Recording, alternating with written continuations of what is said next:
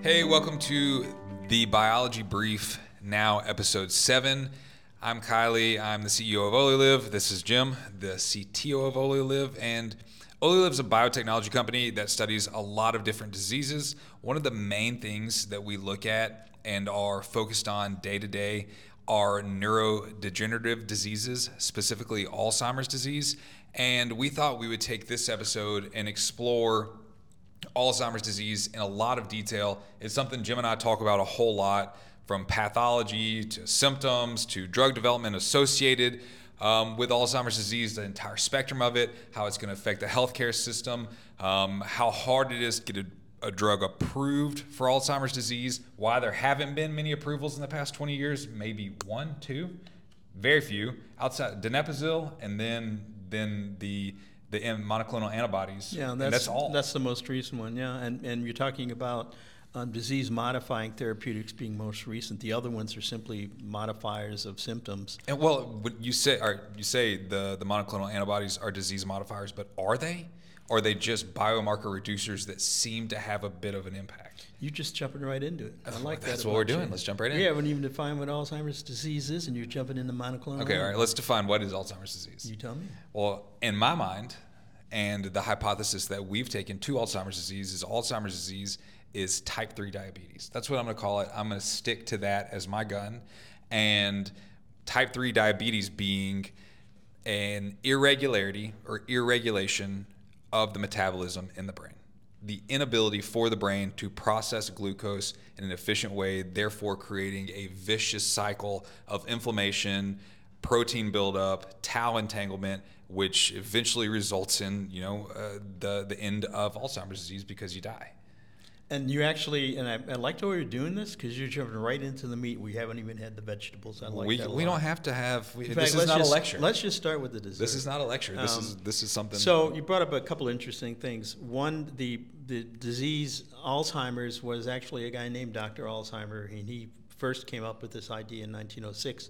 And the driving force for many years, and this is some of the dangers of science, is if you get on one horse and another horse and you're riding it, the other horses are sort of put to pasture. So the driving force were the accumulations of aggregates of proteins, one called amyloid beta and one Could they called measure the proteins back then? Tau. No, in autopsy, yeah. So they would do brain slices, and then they would see these aggregates. They didn't know what it was, what the protein was, but that was one of the defining features, and it still is the hallmark of Alzheimer's disease, are the accumulation of these proteins. And so tell me about the accumulation of the proteins, because, and I think I have a full understanding of this, but tell me if I'm wrong. So basically on the ends of the neurons is where they'll have aggregation of proteins, therefore limiting the neuron's ability to interact with each other. So localization is important. These aggregates of proteins, let's take amyloid beta as an example. These aggregates are throughout the nervous system, but yeah, they can be right next to the nerves themselves, and they can affect the basically lifespan of the nerve. They can be very toxic to nerves, and we'll talk about this. These proteins may do other things that aggravate inflammation. But I want to go back to what you said originally. There's 2 antibodies that have been approved. One is aducanumab, and the other one is lecanemab, yes. And those are the 2 recent approvals in 23 and now 24. There's a 4th one by Lilly, donanemab, that's going to be approved probably in the next 6 months. What's interesting is there were no approvals of disease-modifying therapeutics for 25, 30 years. Mm-hmm. These are the first 2. And on the surface, one might think, this is unbelievable, this is a huge breakthrough. And it is in a way, but we're talking about as Alzheimer's progresses and you lose cognitive function, you can measure that. What these antibodies do is they decrease the rate at which you lose those functions. They don't change the functions. They don't make you better. Mm-hmm. They just make you less worse. So they're not disease modifying. They're symptomatic. No, they're actually symptom treating. Well, they're because they're actually impacting one of the proposed causative agents of Alzheimer's, which would be amyloid beta. And my point in that is, so amyloid beta went from this falling off a cliff, and so many studies with monoclonal antibodies preceded these 2 that are now marketed. and they failed miserably. And so for the longest time, people were going to give up on amyloid beta, and now they're not. Now you're seeing more and more companies starting to pull out from the freezers some of their monoclonal antibodies. We'll get into this more detail because there's going to be, as we'll talk about, a lot more therapeutics, I think, going to be much more impactful. So it's interesting that amyloid beta, you don't want to call it a conspiracy. It's somewhat referred to as a cabal sometimes, in that it was apparently the biomarker associated with the disease. It still is. Every drug had the target of reducing amyloid beta in some form or fashion for a decade and a half. And keep in mind that amyloid beta is a very small peptide that is cleaved from a much bigger protein, and there's proteases that actually do that. And there were also drugs being developed and antibodies being developed to prevent that from happening. And all of these were massive failure. Because they didn't really improve the symptoms. They didn't. They basically scored 0. Now, looking back on this, some of the problems were early on the designation of what patients should be in the clinical trial. The minimum would be what? They have Alzheimer's disease. Sure.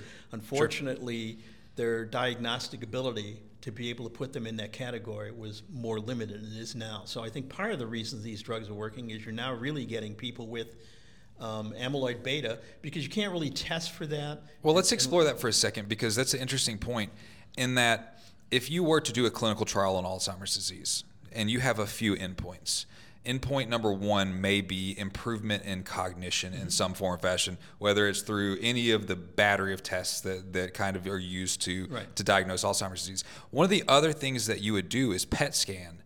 And whenever you PET scan, you may look at amyloid beta, and you can use it as a relevant clinical endpoint to improvement of the disease. You can, except it's not cost effective, it's not that accurate. No, but what I'm saying, regardless of cost and regardless of accuracy, if it was built into the clinical trial protocol as a marker that was relevant, then all of a sudden that becomes something that everybody else begins to shoot for. And that's exactly right. So the first thing in aducanumab, which a whole podcast could be on this one, why did it actually get approved when the subcommittee, but a majority of them said no, it shouldn't be approved? There's a lot of reasons why. Patient advocacy was one of it. There's so many patients that are getting Alzheimer's. In fact, up to 6 million in the U.S., 50 million worldwide. That patients are going, where are the drugs? And so this antibody came out and it was like, well, it was pretty clear. It cleared amyloid beta up to 90% from the brain. So you can do PET scan for that. So that's a good biomarker. But, the efficacy stuff, it's like, well, I don't know. But that opened up the door, and the other two, that one on the market and one that's coming out, reduced amyloid beta levels, and they do seem to have an effect on slowing the loss of cognitive function. So you're right about the cabal or the mafia, because for the longest time, any alternative hypothesis or any other it didn't get funding. It didn't get funded because that's something, again, it's one of the peculiarities of science. We had the scientific method, and we did try not to be purist about that. But in the scientific method, you don't want scientists to go, well, wait a minute, I don't think this is going to work, but there's a lot of money there. But scientists are human, and politics gets involved. And maybe the good news is people stuck to that model long enough that I think it could be effective. We're going to talk about this later, but it might be effective long term. But as we've seen, and as we're beginning to understand our hypothesis of the disease, I don't want to act like we understand the disease. We could be wrong too. Ultimately, everybody could be wrong. It is a very complex disease. And obviously because it's in the brain, but it seems as though like one hypothesis will gain some traction and then it'll fall to the wayside, and then another one will gain some traction and then it'll fall to the wayside. It's like, where do you eventually find the pathology of the disease that works and is treatable, and how do you begin to find it? It's very, very tough. I think what you said was kind of key. It's complex, and what that doesn't mean necessarily is it's not going to be understandable. But what it does mean to me are there are many different factors and pathways that are involved in progression. And what that really comes down to, and something we're going to hammer home, is I don't think any single treatment will be totally effective. You're going to see multi-modality approaches to the treatment of Alzheimer's. So what do you think that is? Because I think there's so many different pathways that are involved that any single one, amyloid beta. So you can get rid of all of it, essentially, and yet the patient still progresses slower than with the amyloid there, but still the patient progresses. Well, I think so that's, other things are contributing to that other than amyloid beta. Well, I think that is part of the validation of saying, well, it's an irregularity of the metabolism in the brain, and saying even if you have this downstream effect of what I'll call a dysregulated metabolism, dysregulated neurometabolism, even if you clear that off, you still have a dysregulated neurometabolism. You're exactly right. So it's I think the future is going to be a combination of drugs, and of course, in our system now, you're going to have biotech company or pharma company A talking to B saying, let's get together and share some stuff.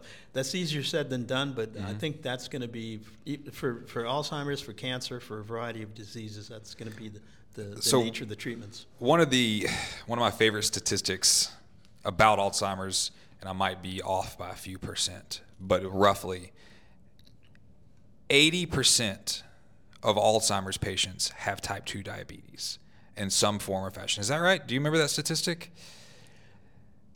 Not exactly. I mean, it's. I think you're right in a general way. The probability of having Alzheimer's, if you have type 2 diabetes, is much higher than you have. No, look at it backwards from that. The probability of having type 2 diabetes if you have Alzheimer's. So therefore, saying type 2 is the cause. Yeah, well, it actually. But it could be. I think, well, there's a connection. So that's why it's called type 3 diabetes in the brain. And I think that's been much more widely adopted, even since we've been, so we started looking into it from that viewpoint in 2019. Yeah. And we've seen it become more and more accepted. We did not discover that, nor do we claim to discover that, nor do we, that's not our idea. It's just a hypothesis we bought into about 4 years ago, and it seems as though it's gaining in a lot of popularity. Now the GLP-1 agonists that we talked about a few episodes ago are being looked at for treatment of Alzheimer's disease. That's exactly right. There's a lot of the glitazones and TZDs. They've been tested in Alzheimer's disease. They had their weaknesses because they're toxic. There's a lot of things that are lending itself to believing that is a cause, and also it leads to a lot of neuroinflammation, which also seems to have a strong correlation to the disease itself. Yeah, so I think as the science of understanding Alzheimer's progresses, we've learned more and more about some of the pathways that drive progression, and so we've gone way beyond. In fact, we'll talk about this in just a little bit, but there's Alzheimer's disease drug development pipeline. It comes out every year, and this is from this year, about the new drugs that are being developed. This is 2023. And I think what you're seeing, I have it right here. So if you look at changes look at drugs that are now being used in a phase 3 trial, and there are basically 15 small molecules being used in a phase 3 trial. Most of them still, by 19% of those drugs are still targeting amyloid beta. 19%. And the big shift, if you look at a phase 2, and just to remind the audience, the first trial you do in clinical studies are a phase 1 trial. That's mainly safety and dosing. Phase 2, you get some clinical efficacy. Does the drug really work? You do a little more pharmacokinetics. Phase 3 is sort of the gold standard. Is the drug really going to work on a larger scale? Is it safe, et cetera? So phase 3, looking back, those are the most advanced drugs so far. And it still has amyloid beta targeting drugs, and that includes antibodies at 20%. So just as an aside, just quickly, I'm still have my tinfoil hat on. Are those people, or are those companies, those 20%, attacking amyloid beta because there's an eventual registration there? I think it's a combination of, we've been studying this drug now for 9 years. Oh, and the door's open a little bit. We're going to keep studying it, or let's pull it off the shelf. Yes, I think there's going to be a bandwagon effect to getting people to look at that. Right. But I think more importantly, in looking at this, if you look at so for instance, you talked about metabolism. In terms of drugs that are being used and tested now. There are 3 in a phase 2, which are what's coming up. That will soon be a phase 3, hopefully. There's 5. If you look at inflammation, and this is important because we're going to talk about inflammation. Yeah. In the phase 3 studies, there are only 2 drugs in phase 3. In phase 2, there's now 17. Really? Yeah. So we're seeing the wave begin to come on. You're seeing a huge increase as people begin to reflect on what things drive progression, et cetera. They're starting to recognize, as we're talking about, whether it's metabolism or inflammation or neuroplasticity or oxidative stress, they're starting to recognize we need to be targeting those. So in the phase 2, what you're seeing is, and it's important to remind the audience again that in a phase 2, these drugs have passed a phase 1. Oftentimes drugs don't get out of a phase 1, which means they didn't meet safety standards or they had side effects. They caused some sort of adverse event. Correct. And we talked about adverse events maybe in our first podcast. Yes, I think, yeah. So and again, that's a clinical trials will be an interesting podcast to do because they're flavored and patient recruitment and as many of you know in the audience now, there's a problem with it's not a random selection of patients. So historically, African Americans have been understudied in clinical trials, and all races are a little bit different in terms of how they respond to therapeutics. So this is a huge issue, but it's beyond. And also to that point, since we're wandering, we are wandering. The patient selection in clinical trials is really important, specifically for Alzheimer's disease, because you kind of work your drug up to a point, and whenever you're working your drug up to those clinical trials, you look at different types of mice that may have different genetic mutations, so you can inform your clinical trial selection to give yourself the highest likelihood of success. And so drugs may begin to target these very specific genetic types, whereas a portion of a population that has this disease may be underrepresented naturally by the way the drugs tend to work. It's really a fascinating thing because you're all like in our situation, we're trying to give ourselves the highest likelihood of success always. Why wouldn't we? If we were trying to create this broad drug that worked for everybody, it would never happen. And so you may have some natural bias in your research just due to how your drug works, and drugs may tend towards this point anyway. That's a great point. So in fact, many clinical trials, historically clinical trials, let's say in lung cancer for specific drugs, Tarceva as an example, the drug, or what is it? Genfitinib, I think. But this drug early on didn't look like it was going to work at all. Only 20% of the patients responded. And what they did was went back, well, why did those patients respond? And they found that they had a mutation in a particular receptor. So patient selection's key. And we're going to talk about biomarkers. So I think these trials are getting a little more fine-tuned, and you're exactly right. It's called personalized medicine. And we will do a podcast on that, where historically, we think you have Alzheimer's, you're going to go on a trial, right? As opposed to you have Alzheimer's maybe. Now there's some very interesting, because historically the gold standard is plaques on your brain. Well, who's going to volunteer for a trial and then be euthanized to see if they fit the trial billing? Yeah. So now there are blood markers that are coming out, both for a beta amyloid or amyloid beta, and also for phosphorylated tau, which is another protein that can form aggregates that mess up neurons. How does phosphorylated tau tie into the pathology of Alzheimer's disease? It's the other hallmark, and again, the data is not totally clear. It's usually thought that amyloid beta is the first predictor. So if you could watch patients, even called prodromal, they don't really have symptoms, but they're on the pathway to beginning Alzheimer's. They begin to build up amyloid beta. That's the first thing that you begin to see. That's usually the first thing you would see, and especially in animal models. And then phosphorylated tau, it's a protein that helps to regulate the structural integrity of proteins called microtubules. Think of microtubules as the highways in the cell. And neurons are really, really long stretches of highway. And they need to move lysosomes and other organelles to and fro the cell surface to help with the process of neurotransmission. So imagine the highway got bombed and it's totally disrupted. Phosphorylated tau forms fibrils that mess up the highways, and that has an impact. So those are the two biggest structural observable things you can see. So those were the original think of it as hallmarks for Yeah. Alzheimer's. Yeah. But now the other ones you're talking about, they're coming the full bore, and as I just talked about, a lot of the drugs are going to begin to target those things. So I want to talk to you about type 3 diabetes, and let's talk about like the cycle that is type 3 diabetes, and how does that seem to work. And just to be clear, type 3 diabetes is not an official disease. It's just what Right. we're beginning to refer to as Alzheimer's disease, as we spoke earlier. But how would you begin to characterize type 3 diabetes? You have reduced or irregulated glucose uptake in the brain, first thing, and then how would the cycle generally play out from there? So metabolism historically, and obviously for people with diabetes, they understand the importance of metabolism, but that goes beyond simply regulation of glucose. It also involves regulation of things like lipid levels. That's also very important. So when you're saying a lack of regulation or a metabolic dysregulation, let's say, that includes obviously glucose, it includes lipids, et cetera. So what percent of the glucose you have does the brain need? Probably half. Well, no, maybe your brain. I don't know.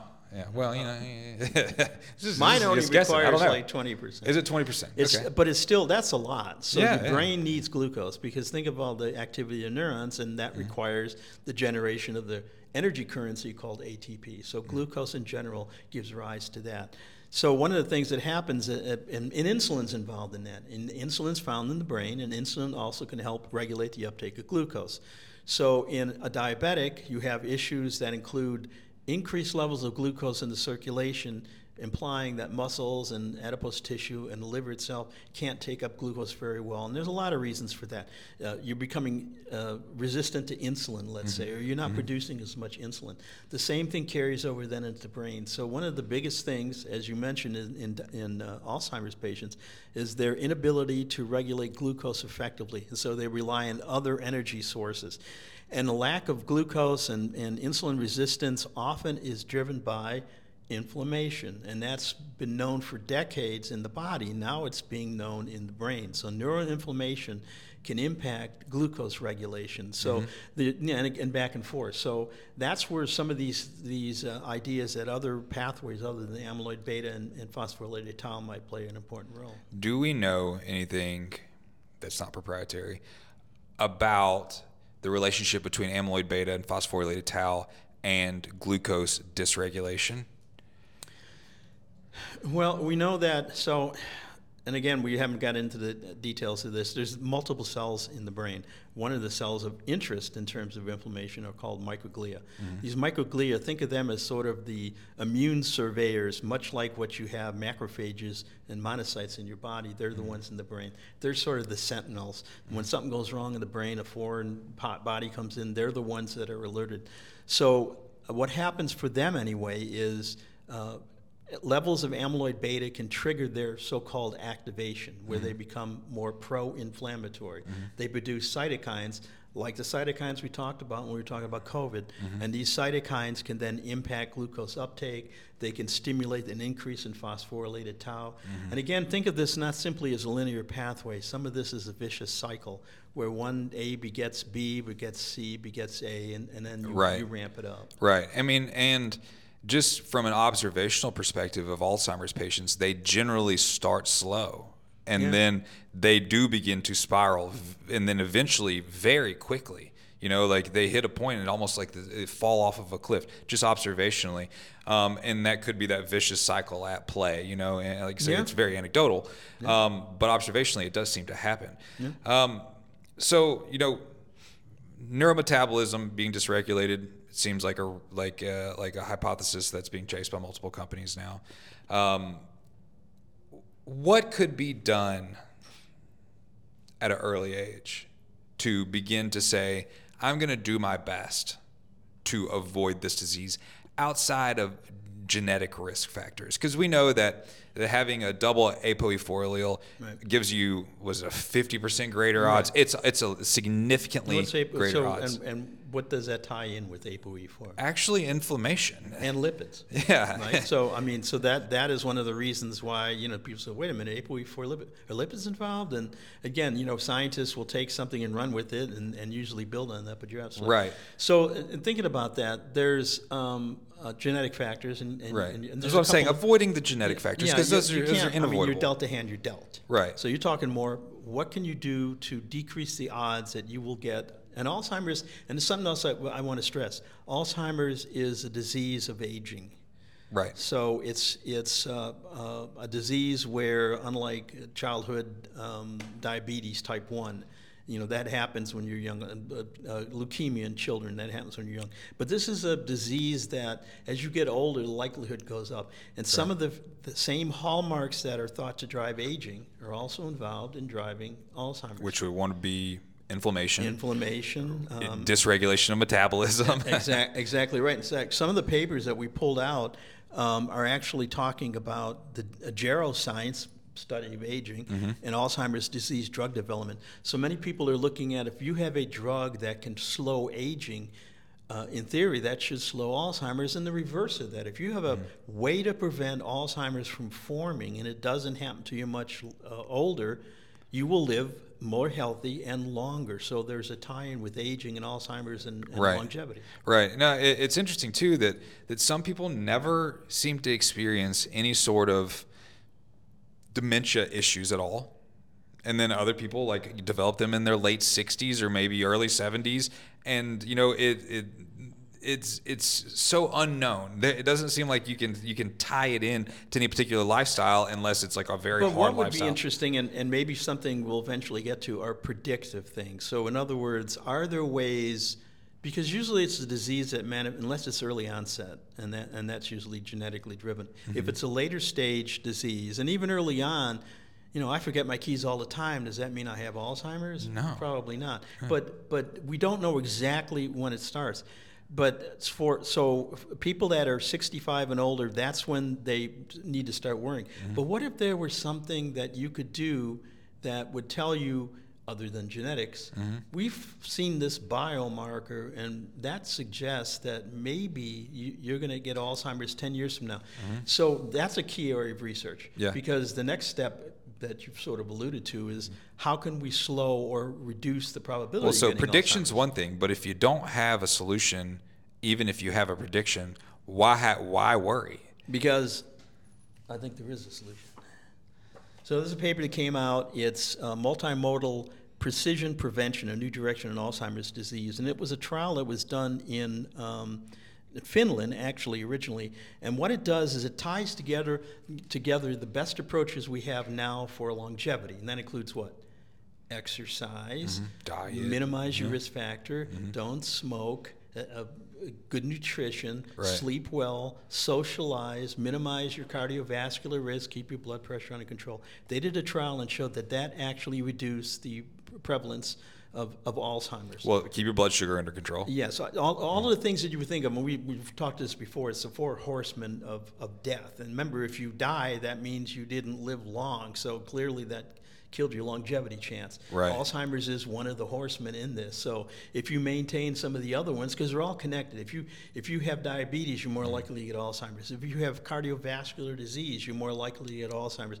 If you have metabolic syndrome or you're overweight, you're more likely to get Alzheimer's disease. So if you target each of these at the same time through interventional stuff, we're not talking, you got to go on a starvation diet for 10 years straight. No, just things that are sort of common sense. But in this study, they showed it was effective, and what they're suggesting is, because we're sort of alluding to multiple ways to treat, how about multiple ways to treat and prevent? So in this study, they're using metformin, which is actually a drug used in diabetes, and they're combining that with lifestyle changes. So I think you're going to see multiple approaches. And remember, our country and most Western countries are sort of hung up on the idea that, well, I'm just going to walk around and, oh, no, I have cancer. Is there a drug for that? Well, maybe a better approach would be, why don't you walk around and try to prevent all the things that might cause cancer or neurodegeneration or cardiovascular disease. Do that, and then if you do get it and it's caught early, then do a drug intervention at the same time. I think all of this needs to be locked together. I mean, it's not just a one-shot approach. No. You can't just spend 10 minutes in the sun every day and hope to be better. So, that's what I was going to get at. Reduce inflammation levels in your body seems to be a reasonable way to do it. And, and that's through eating a better diet, actually exercising and maintaining a healthy metabolism, all the things you said, getting enough sleep, getting enough recovery. Reduce your stress levels.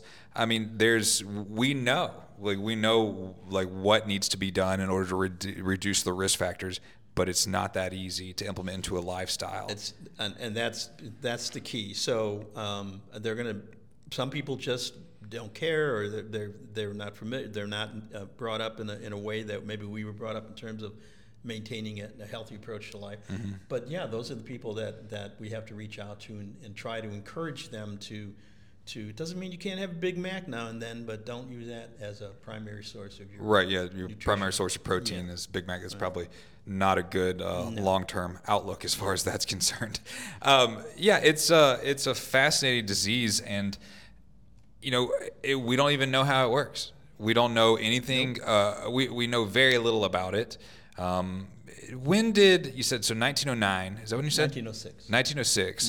When it was first described by. When Dr. Alzheimer. I forget his first name. It might have been Bob. Dr. Alz. Bob Alzheimer. Bob. I like that. It's when he discovered it. So we assume that it was prevalent before then, or is this well, it's hard to say because, again, the gold standard for diagnosis after death is to cut open the head, section the brain, and then do histochemistry or pathology using a microscope. So, I can't tell you exactly. I mean, that's when he named the disease itself in terms of people suffering from that form of dementia. And that's the other thing. Alzheimer's is one of a disease of dementia. It's the most prevalent. It's 60 or 70% of those dementia-type diseases. But there are others, and that's why, again, historically, Alzheimer's was diagnosed as, well, it's not this, okay, well, it's not that, there must be Alzheimer's. Yeah. That's not really the best way to have someone selected into a clinical trial. With the difference being the biomarkers. Yeah, and that's what I'm saying. So now instead of being, well, it's the one that fell out of the net, now there are better markers to say, no, this is definitive, this person does have Alzheimer's. And now you're going to drive, and you mentioned personalized medicine.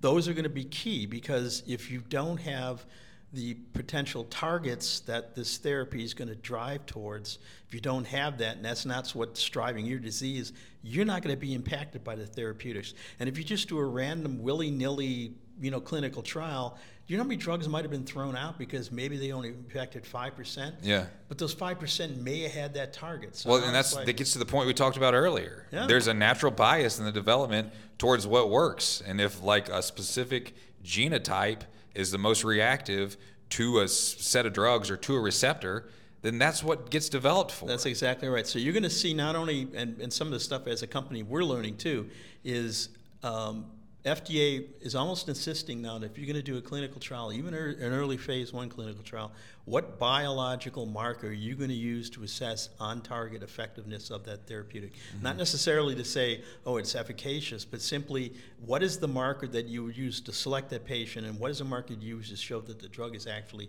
working at some level before you look at cognition or something. So this is very evolving. And in fact, I think we will do personalized medicine is everyone can imagine, and I don't know if we'll ever get there, but we're heading towards that where if you look at cancer, let's just take breast cancer, there's no two breast cancers that are identically alike, and yet historically we've treated it with obviously surgery, but also chemotherapy. There's some targeted agents, but they're not always effective. So really what you'd want to have is to be able to look at someone's disease and personalize it using proteomics and genomics, et cetera, and say, here's the 3 drugs that we would pick from the shelf that are predicted to target your disease. Right. That's where we're going. And then the better you get at that, the better you get at that, the higher the survival rate. The higher the survival rate, absolutely. Ultimately, but again, we talked about the healthcare system. This is not inexpensive to do all this. So, right, and we're already the most expensive healthcare system in the world. Right, so it's and one thing I want to bring about the antibodies, and again, I don't want to minimize amyloid beta. I personally don't think it's the key driving force for Alzheimer's. We sort of already talked about this, but it is a breakthrough, and the data does look real. But what are some of the problems? Have you heard of some of the problems of using this antibody? Yeah, but I forgot what they were. All right. Well, one is cost. Sure. One is you have to go in and it's an IV injection. Yeah. Right? And people obviously, I hate needles, so people prefer pills. The other one is, and the acronym is ARIA. It's blood. It's blood in the brain. It's a bleed in the brain, and that can actually lead to stroke and death. In fact, lecanemab has, or is it donanemab? But one of them, maybe both of them. A couple of patients have already died. So that's another risk factor, right? Yeah. So it's expensive, very expensive. It's IV. You're talking about proteins that have to, or antibodies or proteins, they have to go into your circulation, get into your brain, pass into your brain, bind to the amyloid beta, pull it back out of the brain. That's a long process. So obviously, it is. I'm happy that those drugs are available because if you had Alzheimer's, better than and nothing. somebody can say, hey, listen, I decreased the rate at which I'm losing it. Yeah, that's not a bad. I mean, and that's what a lot of treatment is. It's increase in survival time, or increase in. I mean, basically, that's what it is. That's exactly what it is. And so, I mean, that's what you're getting here. We know it's a terminal disease. It is. It's not a curable disease currently. And so what we're trying to do is extend the lifespan associated with the diagnosis. And if that's the near-term goal, then we can say that the monoclonal antibodies do that. They certainly do that. So, and you brought this up. There's different stages to Alzheimer's. There's the early symptomology that's absent, but you're predicted. There's also the first stage where it's MCT, where you have mild cognitive problems. That's really where these drugs are targeted, and so people need to keep that in mind too. So if you're already late stage, and it's terrible to have someone you love late stage, there's not a whole lot people can do. So most of the therapies are targeted to either you don't have it yet, but you're predicted to have it. MCI is like the current target, which is mild cognitive impairment, because it seems to be early enough to actually be able to modify the disease. That's where people are driving now towards. And then the other thing people have to remember is it's not simply that the patient suffers and loses dementia. They lose control of bodily functions. They're basically turned in, I hate to say this, into a vegetable, and they end up dying. We're talking about the lifespan is not much more than, on average, 8 years after being diagnosed with Alzheimer's. So it's a death sentence. And it's a long 8 years. It's a long 8 years for caregivers, for the hospital systems, healthcare systems. Yeah, it's a long 8 years. I'm really glad that it seems to be becoming more and more of a priority for NIH and in getting funding out there, because you have to cast an incredibly wide net in order to actually begin to hone in on what may be an actual disease-modifying therapeutic that makes an impact. So, and you brought something up interesting. So, in fact, what is, and thinking about it at first is like, it's wonderful. So the number of agents that are in phase 2 are almost triple the number that are in phase 3. So there's like a bolus that are coming up. What's the biggest problem now? It's not so much as new therapies, it's getting patients, patient accrual. In fact, they're predicting that some of the phase 2 studies that are going to phase 3 may take a year or more to accrue patients. Just to recruit and even though there's millions of people. I mean, accrual of patients, getting patients accepting into a clinical trial, that's a long process, especially if you put selection criteria, inclusion, exclusion, all that. So, and you're talking about 300 patients in a phase 2? So right now, in terms of, if you look at the clinical trials, all told, phase 2 and 3, I think they total up to 41,000 patients. Okay. Now, one would think, well, if there's 6 million people with Alzheimer's in the U.S., how hard can that be? It's a lot harder than you think. Well, first of all, you got to live close to a site. And you have to be in their selection criteria, which can be incredibly detailed, because once again, they're trying to recruit the perfect patient for their drug. They want to test the efficacy of the drug, so you're going to have somebody as a potential target. And you got to go in maybe weekly, maybe more often than that, to actually be checked on, make sure that you're taking whether it's the actual drug or the placebo or whatever it is.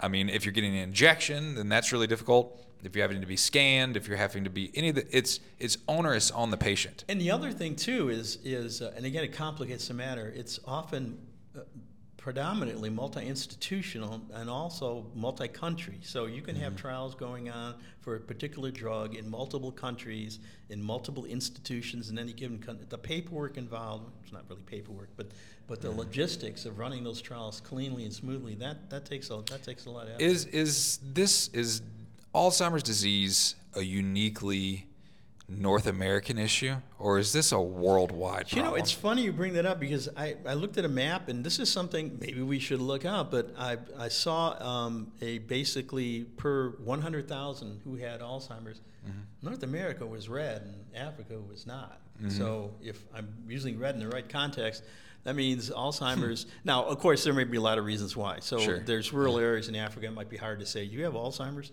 Right. So I don't know if it's a Western type disease, right? You know, cigarette smoking obviously originally was a Western style disease. But that's interesting. So, I mean, that's something we should. I mean, I know we definitely know, and we've looked at, and I don't want to get into detail about like other products because we have to be careful about what we say. But I know that we've looked at, different regions of the world, and we've seen, without a doubt, the Mediterranean definitely has a lower incidence of the disease. And there's areas of Japan that have the lower incidence of the disease. I mean, obviously, diet factors into that, lifestyle factors into that, social criteria factor into that. I mean, we've seen that with in the Mediterranean, even in Japan. They seem to the cultures seem to be a lot more social. They don't self-isolate as they age, and that probably plays a huge role in developing the disease and it going on. Because if you quit using your brain, it's going to begin to atrophy. You know, it's funny, the adage that people say that your brain is a muscle. Obviously, it's not a muscle, but it is true. So one of the things in the paper I mentioned about the multimodal approach to treating or preventing Alzheimer's includes using your brain more. That means mental puzzles. That means chess, anything that engages your brain in a reasoning fashion. In fact, some of if you look at what one of the first things that go, it's executive function. I mean, the last thing that goes usually is you can't walk anymore, or you can't control. Just motor skills. Yeah, motor skills function, are sort of the last. But early on, it's little things like, what did I just say? No, really, what did I just say? Right. No. Oh, you're asking me? Yeah, I'm asking you. Sorry, I wasn't listening. It's kind of a joke, No, I totally. It is. It's something. So if you don't use your brain, even just for conversation, then it begins to atrophy, or it begins to just deteriorate, especially at an elevated age. And so, I mean, that could play as big of a role as anything else. So, and the reason that is, and maybe people don't understand this, because you brought up with the idea that you grow, a number of neurons grow, and you have a limited number of neurons. It's not exactly true. One of the key things, and one of the targets now, is a thing called neuroplasticity, where your brain processes information, et cetera, and thoughts and whatnot, to neural connections. So it's not just like one string. You have neurotransmitters, but you can also rewire. So those neurons that fire together stay together, right? And that idea is prevalent in children learning language. Exactly right. You're never too old to, you may not process information as quickly, but you're always able to improve areas of your brain that are involved in memory and cognitive function. So that's something people need to realize. And I, again, I don't want to harp on people not taking responsibility, but there are a lot of things you can do that we've alluded to. Simple things like exercise. Do aerobic exercise 3 or 4 days a week. If you smoke, don't smoke. Take care of nutrition. Sleep well. Socialization is huge. If you look at the countries you've alluded to, if you look at Italy and you look at Greece, you look at Japan, what are some of the things they do? These people, they have families that go back generations, and they interact with each other. They have fun. They have an enjoyable life, meaningful, impactful life. Yeah. So all of these things contribute. So don't just hope one day that, I know I'm going to get Alzheimer's. I hope there's a pill. Maybe. Yeah, but don't count on it. Don't count on it. All right, let's wrap it up. All right. So that was a high level. That is a high level discussion on Alzheimer's disease. We could probably go on a lot. Really, it'd be cool if we ever got some questions to kind of begin to answer questions and deep dive into different things. That would be great. But it's something we think about daily. It's something that we've spent years researching. Our company's received the support of the National Institute on Aging to develop some of our drugs. We have what we like to think is a decent understanding, but we're a long way off from fully understanding the disease. We hope to, really make an impact long term. Hopefully that'll kind of give like an overview and kind of put some brackets on what Alzheimer's disease is. Really quickly, I just want to mention that OleoLive, we develop drugs, but we also spent some time and developed a dietary supplement for brain support, for heart health, and for joint health. It's based on the Mediterranean diet. It is oleocanthal extracted from extra virgin olive oil. There's an awful lot of research on the benefits of oleocanthal, and we thought it was too good to not put into a capsule and make available to everyone, because the only place you'll find oleocanthal naturally is in small quantities in extra virgin olive oil. So you can find it here in consistent dosages. It's called Olagen, and you can find it at oleocanthal.co. But for now, I think that's good. You good? I think that's great. All right. Thanks. Bye. Bye, everyone.